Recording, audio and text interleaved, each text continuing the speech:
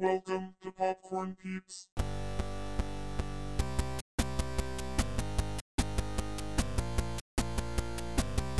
Welcome, everyone, to episode 3 of Popcorn Peeps, the podcast in which we venture through the top 100 films of all time, according to Hollywood Reporter. My name is Jordan Costa, but before we get into things today, I'd like to go over a couple housekeeping items. So, Popcorn Peeps is now available on a plethora of other podcasting platforms. Previously, we were just on YouTube, but now you can find us on Apple Podcasts, Google Podcasts, Stitcher, and Spotify.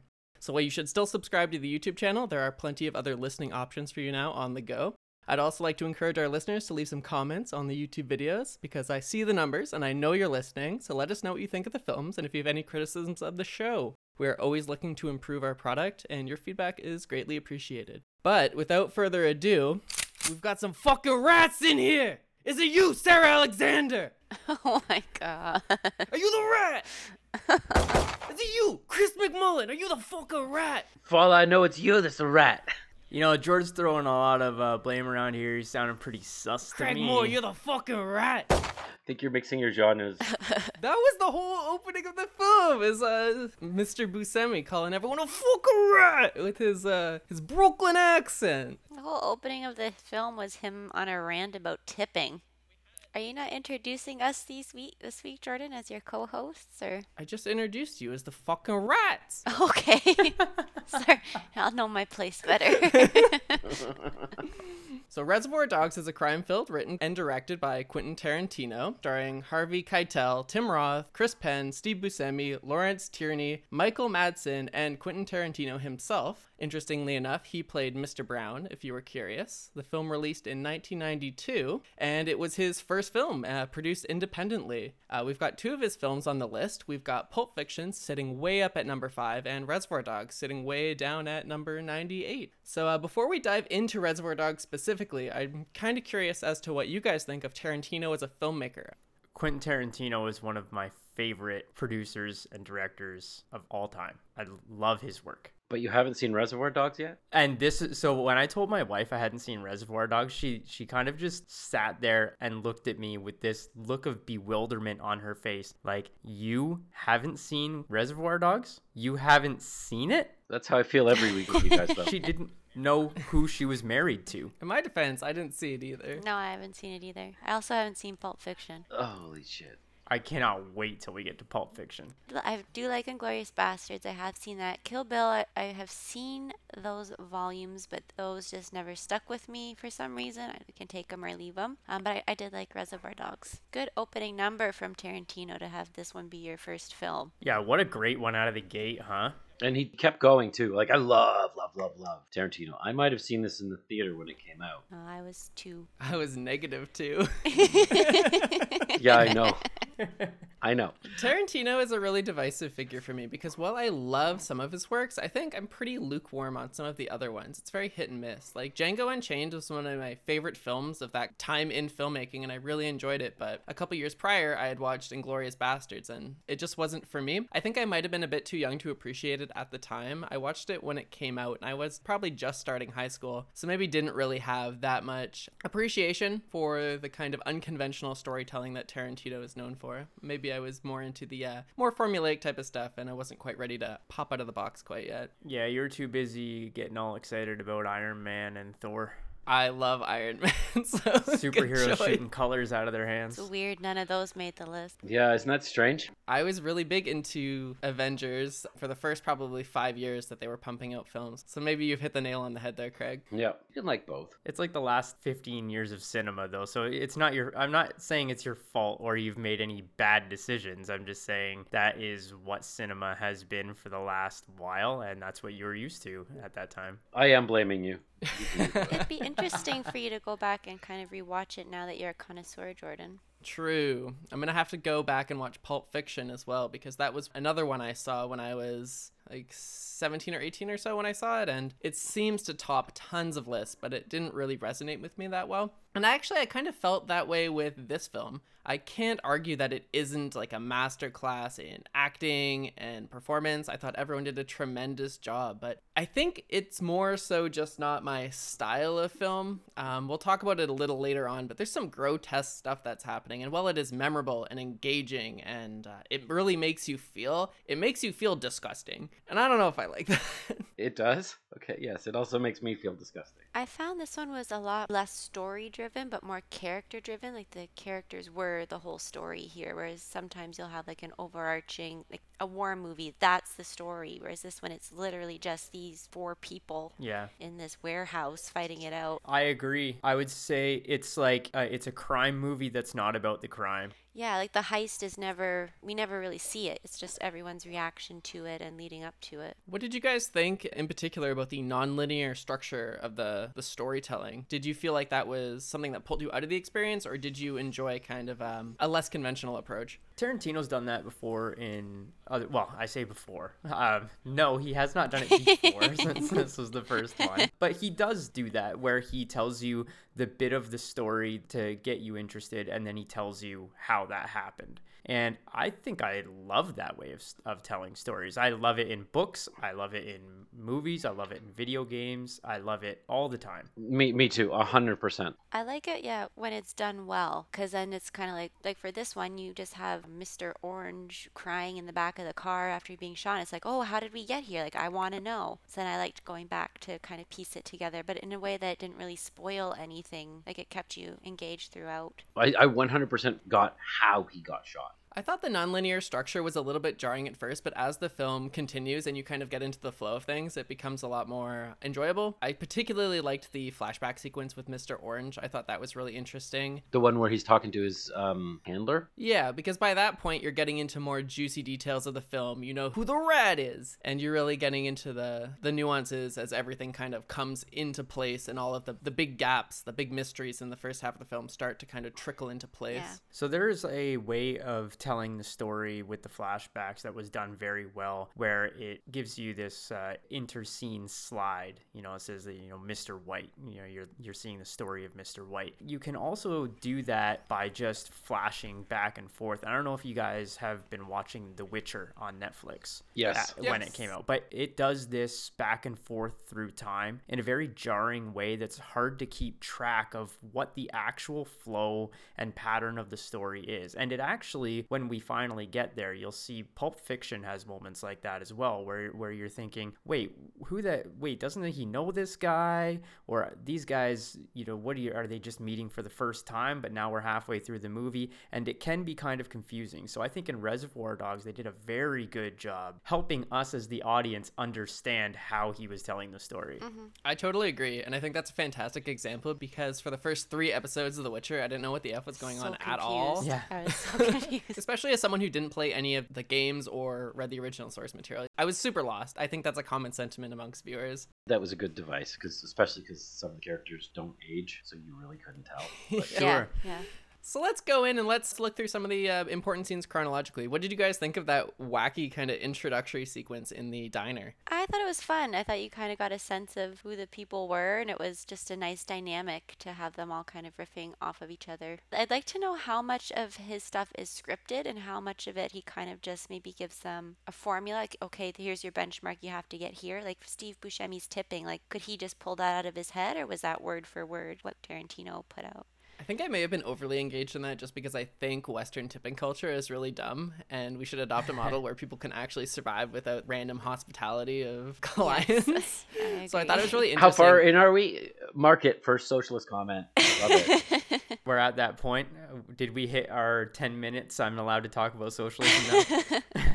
Chris talks about socialism whenever he wants. There's no stopping him. It's fine. That's right. I thought it was a really good way to introduce some of the characters in a very casual light, how they are riffing off of each other normally, because then you can compare that and see how they react once their plan has been foiled and once everyone's at each other's necks, how these people can act so casually together, and then kind of the switch gets flipped and all of a sudden people are pointing guns at each other. People are believing like, oh, you've scammed me, you've sold me out to the police, and they're ready to kill each other. I thought it was cool. I thought it was an interesting way to set up a sense of normalcy before diving into the kind of crazy chaotic But like nature. watching I them agree. in the diner, I thought they were all friends. Like I'd never seen the movie. I had no idea what the plot was, and just the way they were interacting, I thought they knew each other. I had no idea this was their first heist. They didn't know each other's identities or anything. And then just to mark that kind of lighthearted scene with the next one is like Mr. Orange shot in the back. It was just kind of like, oh shit, like this isn't as fun as I thought it was. Yeah, I think he has a very good way of writing those kinds of scenes. He writes dialogue that is very easily identifiable as Tarantino dialogue, almost as much as Sorkin writes dialogue. When you watch an Aaron Sorkin TV show or movie, you know this is an Aaron Sorkin. Like you can hear it. It's almost as if every subtitle should have a by Aaron Sorkin underneath of it. Pretend I'm an uncultured swine and don't know who Aaron Sorkin is. Newsroom on HBO? No, never heard of it. Newsroom, The Social Network, that was the story about Facebook. Okay. So these guys, some of these writers, they have a way of writing that is so good and so identifiable that the type of pattern rarely changes throughout the movies, because if it ain't broke.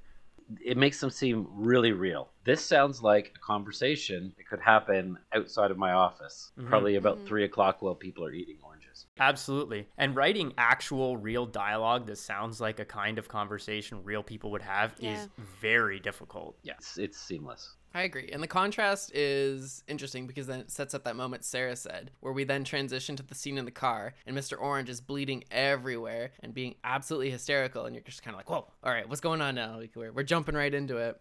Yeah. And I thought that scene was really well composed because the red blood on the white leather with the black suits, that was very visually striking. It was a good choice because if you've got black or tan leather seats, you don't get to see how grotesque this gut shot actually is. And I was so impressed with the scene right after that with Mr. Orange and Mr. White, where he's basically begging for his life. That felt so emotional and so raw. That was probably one of my favorite parts of the whole film. It's just the interaction between those two, asking like, hold me tight, please. I won't say anything. Bring me to the hospital. I won't rat any of you guys out. Just like the raw emotion of a man begging for his life, willing to do and say anything he can to not meet his end there. Yeah. Do you reframe that later once you actually know who Mr. Orange is? I don't think so. Because it was really interesting. Of course, he's going to be like, I promise not to rat you out. But he's the cop. Yeah. Of course, he's gonna lie. It's the delivery, just the dark horror in his voice that it gives it such an emotional punch. But he's lying. I didn't know that Tim Roth was a cutie back in the 90s. I was there for that.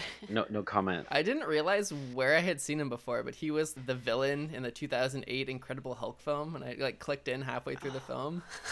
Jordan, you're the best. I think I would agree. And one of the interesting things is I follow some writers on Twitter, and one of them had said just a couple of days before I watched this movie, how come you never see people in films die in a believable way? They always just get stabbed by a sword, gasp, and then fall to their knees, and that's it. Or just go out with some cool guy movie quote. And while I was watching Mr. Orange on his back crying and dying and begging Mr. White to take him to the hospital, I don't want to die, I don't want to die, I was thinking, my God, that's probably how I would react to getting shot in the stomach. Please, for the love of God, get me to a doctor. I don't want to die. I'm afraid to die. And then they have like 6 scenes afterwards where he's just like keeled over in the background and they're just going about their day. I thought that was so strange. Slowly bleeding out. I don't know how truthful it is that it is a slow way to die. Like, I know for sure you will, but like when Mr. White was explaining it, he's like, no, you have hours. Like, I don't think so. I think he was just trying to get him to calm down. I feel like if they would have maybe put some pressure on the wound, he would have had a chance to last hours, but instead they just let him lie there in a pool of his own blood, slowly bleeding out, and with no a one gun. was even thinking about like put a rag on him. So I have to say, when I forgot who the rat was, he wouldn't let go of his gun in that scene. and I thought, what a liability, because he's kind of rolling all over it with his hand. I was like, he's gonna shoot somebody. Right. Yeah, I love how he maintained his act. But there was a scene where these bank robber murderers are... Oh no, he's a good guy. He's not a bad guy. Like, from their perspective, the cops are the bad guys. And just the whole performance where he's like, he's going to die, sure, but he doesn't have to make the decision, do I go to prison for 10 years or 20? Because he's going to walk away from this scot-free.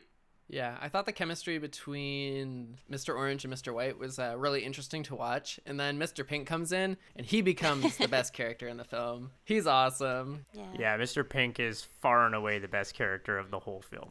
Craig, this is a compliment to you. So you were Blanche last time. You are 100% Mr. Pink this time.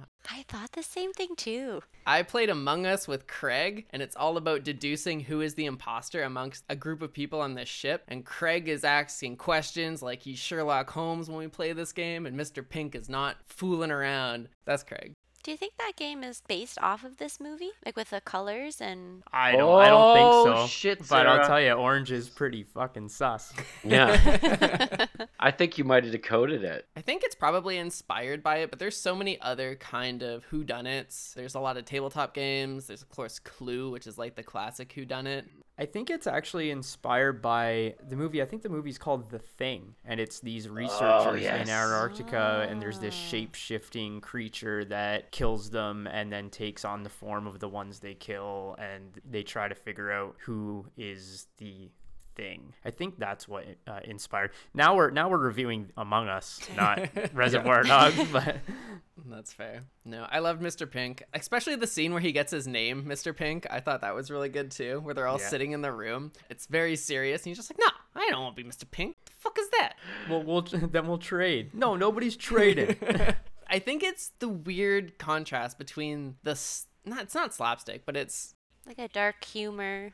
dark humor just combined with the serious nature of the rest of the film that it bounces back and forth between, that it makes it really interesting. And some of the language, like in that scene where Mr. Pink gets his name and then they say a word, and it's just weird seeing that. And like there's other language throughout the movie too that I'm always like when they would say it. He does that. I think it was probably easier to get away with that too in 1992 as opposed to True. 2020, where everyone is, I guess, much more cautious of what they say, and they're much more careful not to offend people. But then again, I don't know, probably mafia members in 2020 probably don't give a shit either. Probably So- not. It was still jarring back in the day. There was another moment too where there was this element of dark humor kind of buried inside of this dangerous situation where Mr. Orange and Mr. White are talking about the plan and they're going over it. And Mr. White's talking about how if he can't get the bank manager to calm down, he snaps a few fingers. And then after he's talking about snapping some fingers and punching him in the gut, he just goes, "Fuck, I want some tacos." The scene cuts right let's there. get the taco. It's Yeah. moments like that give it a sense of style. Agreed. It makes it more interesting as well because you realize at that moment, like, this is just a career criminal. This is Tuesday at work for him. He's, Right. I'm going to go to work, and if the guy gives me a hard time, I'm going to break his fingers or I'll cut off his finger. And, I could go for some grub, maybe a beer. You want to... I felt bad for Mr. White until that flashback sequence where he just guns down two of the cops without any hesitation in the car as they're escaping. I'm like, no, you made me feel for you and you're a bad guy. I don't care about you anymore. So that made Mr. White's death ultimately a little more like enjoyable, as kind of disturbing as that sounds. I liked that he was able to do that, but then he took such issue with how Mr. Blonde was, I guess, a bit more cavalier in his killing. But then He wasn't a we professional. never see him kill anybody. But Can we talk about how they're all trying to be professionals despite the fact most of their interactions are the least professional thing I've ever seen? The most professional one of all of them was Mr. Pink. Just because you wear a suit doesn't mean you're a professional. Let's be clear here. I think getting paid to do a job makes you a professional. Yeah. yeah, Actually. Yeah, that's fair. I suppose so. I mean, I think Mr. Pink, he should have just taken off. If I were him, I wouldn't even stash the diamonds. I would have been in Mexico seeing I would nerds. have been long gone. Good to know. What did you guys think of the infamous Mr. Blonde scene? Did you have to cover your eyes at all? The dancing one? Well, Mr. Blonde primarily has one sequence. He comes in, he's all cocky, he's got his soda in his hand because apparently he had enough time to stop at In-N-Out on his way to the freaking rendezvous point, and he just kind of flicks it around, and he's cocky and he's arrogant, and he stands up for himself. And as the rest of the people go get their diamonds, he pulls out his trophy and starts messing them about before he meets his demise. And he really only had one segment in the film. I love that scene. I liked that scene as well. I didn't have to look away because the camera did that for me. Yeah, isn't that so- cool? You're all Yeah. psychopaths. You cover your eyes? That's spooky.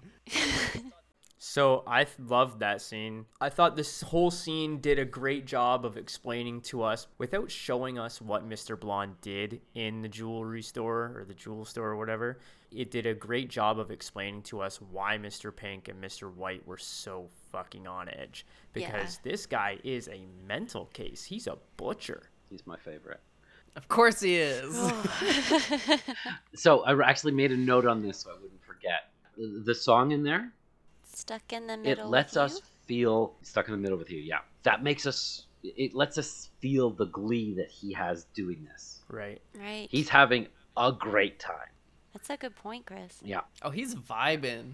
He's Yeah. doing a little His dance. dance moves. He's got Oh, his tune skis going.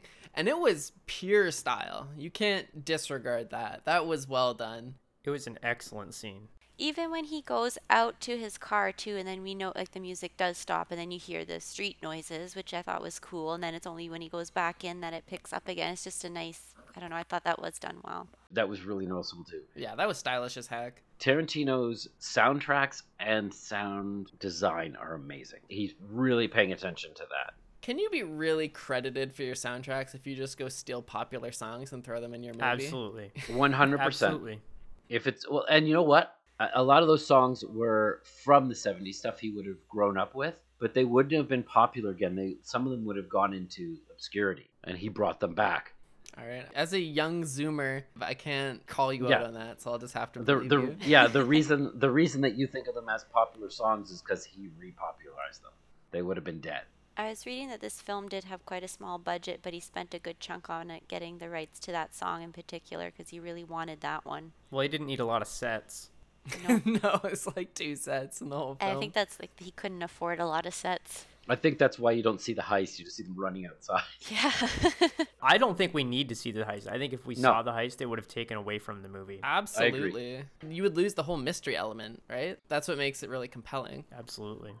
One of the scenes I really love too is it's a bathroom scene with orange and pink, and it really felt like I was standing beside Bathroom scene with orange and With pink. white and pink? white and pink. I'm sorry, With the be cool, man. which No. is also Just be cool. the more of Tarantino movies we'll see. There's a bunch of stuff that is connected, like that. Be cool.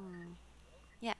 Is this in Pulp Fiction? There's a scene where that's used over and over. That Oh. wasn't even the best We'll pick bathroom it scene up. in the film. The best bathroom What do you scene was when Orange is taking a piss and there's the German Shepherd and Oh, the 4 yeah, cops yeah. hanging out. His fake story flashback. Yeah. That was I was thinking about that one earlier too. That one, you do get that same like being right there, but I just felt like I was in the room. The way it was shot, it wasn't like a big block scene where you saw everything. It felt like I was standing beside them, and then I would shift angles. And there's a shot where Harvey Keitel, Mr. White, is kind of out of frame, and you see his reflection in the screen, like in Yeah. the mirror. It's just fucking brilliant. Can we even call this a Tarantino film if there was no Samuel L. Jackson? Yes. However, I would like to say, because I don't think Jackson was in Kill Bill, right? He first appeared in Tarantino's works in Kill Bill Volume 2. No, he was in Pulp Fiction. He first appeared in Tarantino's works in Pulp Fiction and later on in Kill Bill Volume 2. There you go. Okay. You can edit that so you don't sound like a dumbass. There you go. Oh, my favorite part of the film, I really liked Balan's line where he said, they were talking about the status of Blue, and they said, he's either alive or he's dead, or the cops got him, or they don't, which I just thought was like a really funny roundabout way of Yeah. saying, I We don't have no freaking know, I have no No. clue. But it's like one of those things that's like, we know what we know. We don't know what we don't know. Some of the things we don't know, we know we don't know. Some of the things we don't know, we know we don't know. And it's a very definite way of explaining what the situation is. Because saying, I don't know, that doesn't lend any credibility to what the hell you're talking about. There's only 4 possibilities. I just don't care. Like it doesn't Yeah. impact me. We're here now. We need the diamonds. Maybe I'll torture this cop a little bit. Yeah. But the status of Blue has no impact on me. Yeah, there's 4 scenarios, and none of them change what our situation is. Yeah, So yeah, exactly. carry on. I just think that's really, it's a kind of like a meme phrase, and I feel like I might pick that up and start recycling that one now. Yeah. Good. I expect to see some. So what was your favorite scene, Sarah? What did you like the most? One that made me laugh was when everyone's left is just a police officer and Mr. Orange, and Mr. Orange wakes up and whatever, and the police officer asks him how he looks. He's like, do I look okay? And I thought, you're asking this man who's dying on the ground for the last hour if you look okay. It just seemed a little preposterous to Yeah. me. Like, okay, buddy. No, see, I would disagree with that. He was like a good-looking guy, and he was put together. I think that would probably be one of his major concerns. If he's like tied up in how good-looking he is, Yeah, and that's that really personalizes him to say, "Oh, like you're dying, but how do I look?" yeah, that's what I got, and that's what I meant by preposterous. Like, you're so conceited that you're Oh, asking okay. this guy who's has his guts laying out if you look okay, and all you're just missing an ear. Yeah. How about you, Craig? What was your favorite part of the film? Yeah, so I loved Mr. White. I thought that the movie really made us attach ourselves emotionally to Mr. White. And at the very end, when he basically threw everything away to protect Mr. Orange, and then Mr. Orange tells him, "I'm a cop," and my heart broke for him. Of course, I knew ahead of time because the movie tells you ahead of time. The movie tells you like halfway through. But the way Mr. White reacts when Mr. Orange tells him I'm a cop made me feel so much emotion for him. My heart broke into a million pieces. No, Mr. White got exactly what was coming to him. That was juicy. Jordan. They were both dumb assholes. Like, just, I'm sorry. Also, that whole ending bit felt so inorganic. I felt the whole movie was so believable up until the point where Mr. White, this guy who has been causing trouble his entire life, serious professional criminal, goes and throws everything away for Mr. Orange. And I do get that they're trying to bank on the fact that Mr. Orange took the bullet when it could have been Mr. White. But I think someone who has done and gone through what Mr. White has gone through would have just cut his losses. And why would he throw everything away for something like that? A guy he had known for, let's say, like a couple weeks beforehand. But do we know that Mr. White's history is like murder related, or is it just bank heists and that's what he was caught for? Like maybe this is the first time he's been in that situation? Yeah, I got the impression this is the first time Mr. White has ever been in a situation anything like this. Throughout the movie, he was saying, I would never work with a guy like Mr. Blonde. I can't believe I got in on a job like this. This is a catastrophe. This is crazy. I think this is all brand new to him. And he's got this kid that it's like the kid's first job, and he was his partner kind of in the job, and he took a bullet for him, and he felt responsible for what was happening to Mr. Orange. Got played. This is a bit of a side note, but how do you feel that Mr. Orange shot that old lady in the head to steal her car, despite the fact that he's a cop? I think it was just a reaction because she shot him, and then he's a cop. That's what you're trained to do, right? I think so too, but that felt really jarring. So is that one of the moments where when you're undercover, you're so deep that you've actually crossed the line? Like in your mind, you've become the criminal? Yeah. Maybe. I mean, yeah, you can justify it 100 ways, but I still think it felt jarring. And I think he thought that after, because I think it was just a knee-jerk reaction, how he reacted, and then you see his face after, and it's kind of like, whoa, shit. And he even said at one point, like, I can't believe she shot me, man. I didn't think she was going to shoot me or something like that. Like, it clearly was in his head, like, holy shit, what did I just do? You don't mess with those old grannies. They're packing heat. Yeah, you're in the States. You put two in her chest before she opens the door. Come on.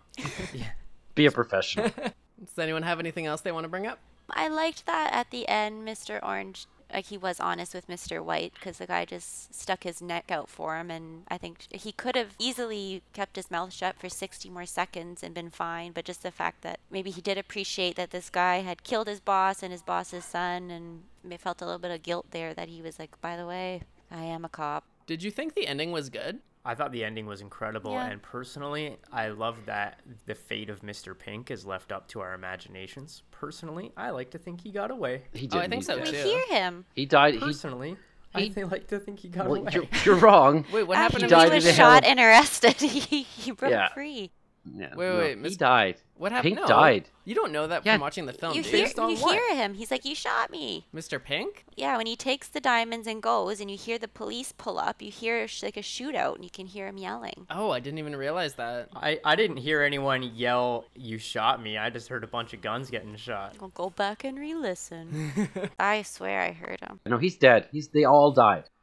Maybe he got shot in the gut and died 14 hours later, because apparently that's how healthcare works in this movie. Would the movie be better if he doesn't get shot and he just makes out like gangbusters? I don't know. Probably not. Makes no difference to me. Yeah. I think it's probably more poetic if they all die anyway. Yeah. So in terms of robbers, were you any more sympathetic to Bonnie and Clyde from last one versus this group of guys? Did you have any difference in opinions on how they operated?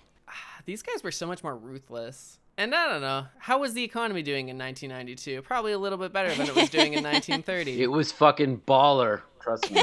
Yeah, you could have just gone and got a job at Blockbuster or something. Yeah. No, it was good. You were like, it's pre-bubble, baby. He could have just been like an assistant manager at a McDonald's and made some decent scratch. Yeah, life's not that bad. You have Space Invaders. Yeah, you could be playing your Nintendo. Yeah, you got Super Mario Brothers 3. Life's way better in 1992 than it is in 1930. The original Legend of Zelda, Final Fantasy. You had Star Control and Star Control. Not not that it's particularly relevant, but I did feel that this film was a lot more emotionally charged and purely engaging than Bonnie and Clyde was. Bonnie and Clyde felt like you were watching a movie, where this felt much more like Chris said, like you feel like you're in the room there. I don't know if it's the way it's filmed or something to do with the composition or the quality of acting, but it really felt so much more immersive. Yes, I would agree. Just overall, the quality of storytelling and the ability to tell a good, coherent, and cohesive story was better in Reservoir Dogs. And if this is number, 98, the next 97 movies are going to be incredible. Except for those Lord of the Rings ones. Hush. Oh, we have to watch Lord of the Rings? We have to watch Lord of the Rings. All of them? I think only 2.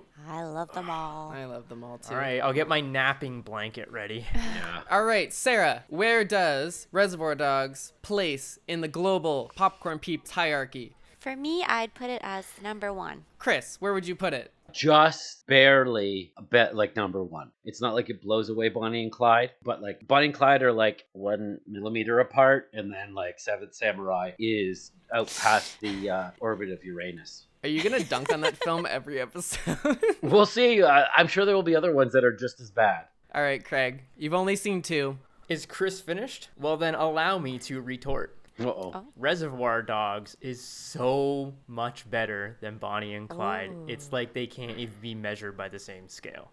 I would put Bonnie and Clyde above Reservoir Dogs. Oh. I would put Reservoir Dogs in position number 2, only for the fact that Reservoir Dogs is fucked up and I will never watch it again. I've seen it like 5 times. Is that just because of the violence, Jordan? You wouldn't... It's because of the ear thing. That messed me up, Oh, bro. that was I'm so such a good. baby. You know what I loved about this movie? I loved that there was this whole mystery about who's the rat, who's the cop, who whatever, right? And even knowing the answer to the mystery, like the solution to the puzzle, it's still worth watching again because that's not even the overall best part of the movie. Yeah, because it's about the characters. It doesn't matter that you know the ending. Exactly. I would argue that the mystery has little to do with my overall enjoyment of the film. I did like how the pieces kind of fell into place, but that was definitely not the selling point of the film, for sure. It was all about those characters and their interactions with each other and the quality acting. Having seen it like 3 or 4 times, I notice more things now. I notice when like they take and it wasn't break a finger, it was cut off a finger.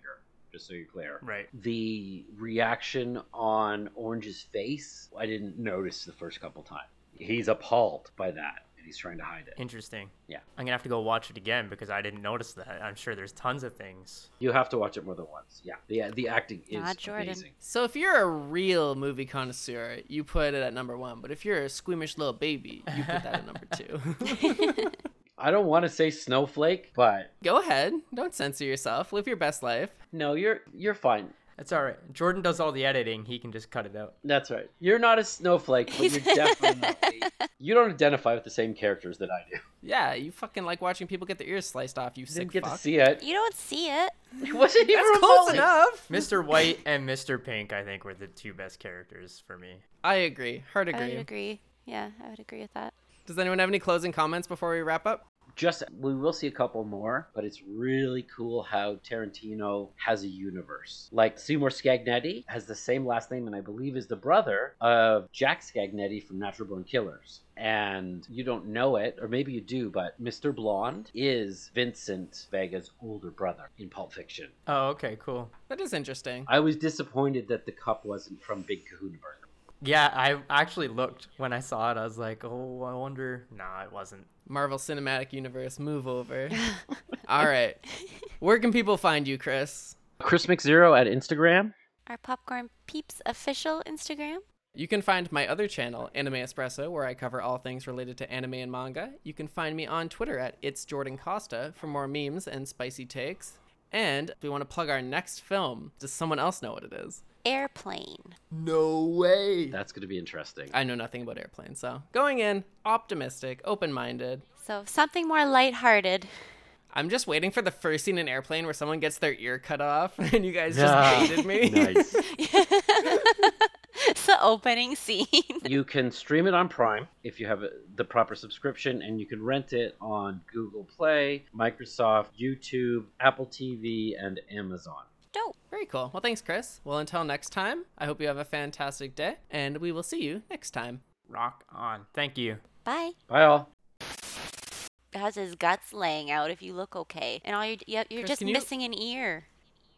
Can you lean a little closer to your microphone? You're just missing an Chris. ear. Oh. Oh, my Not you. microphone's Your here. microphone's on your head. Gee. That was incredible.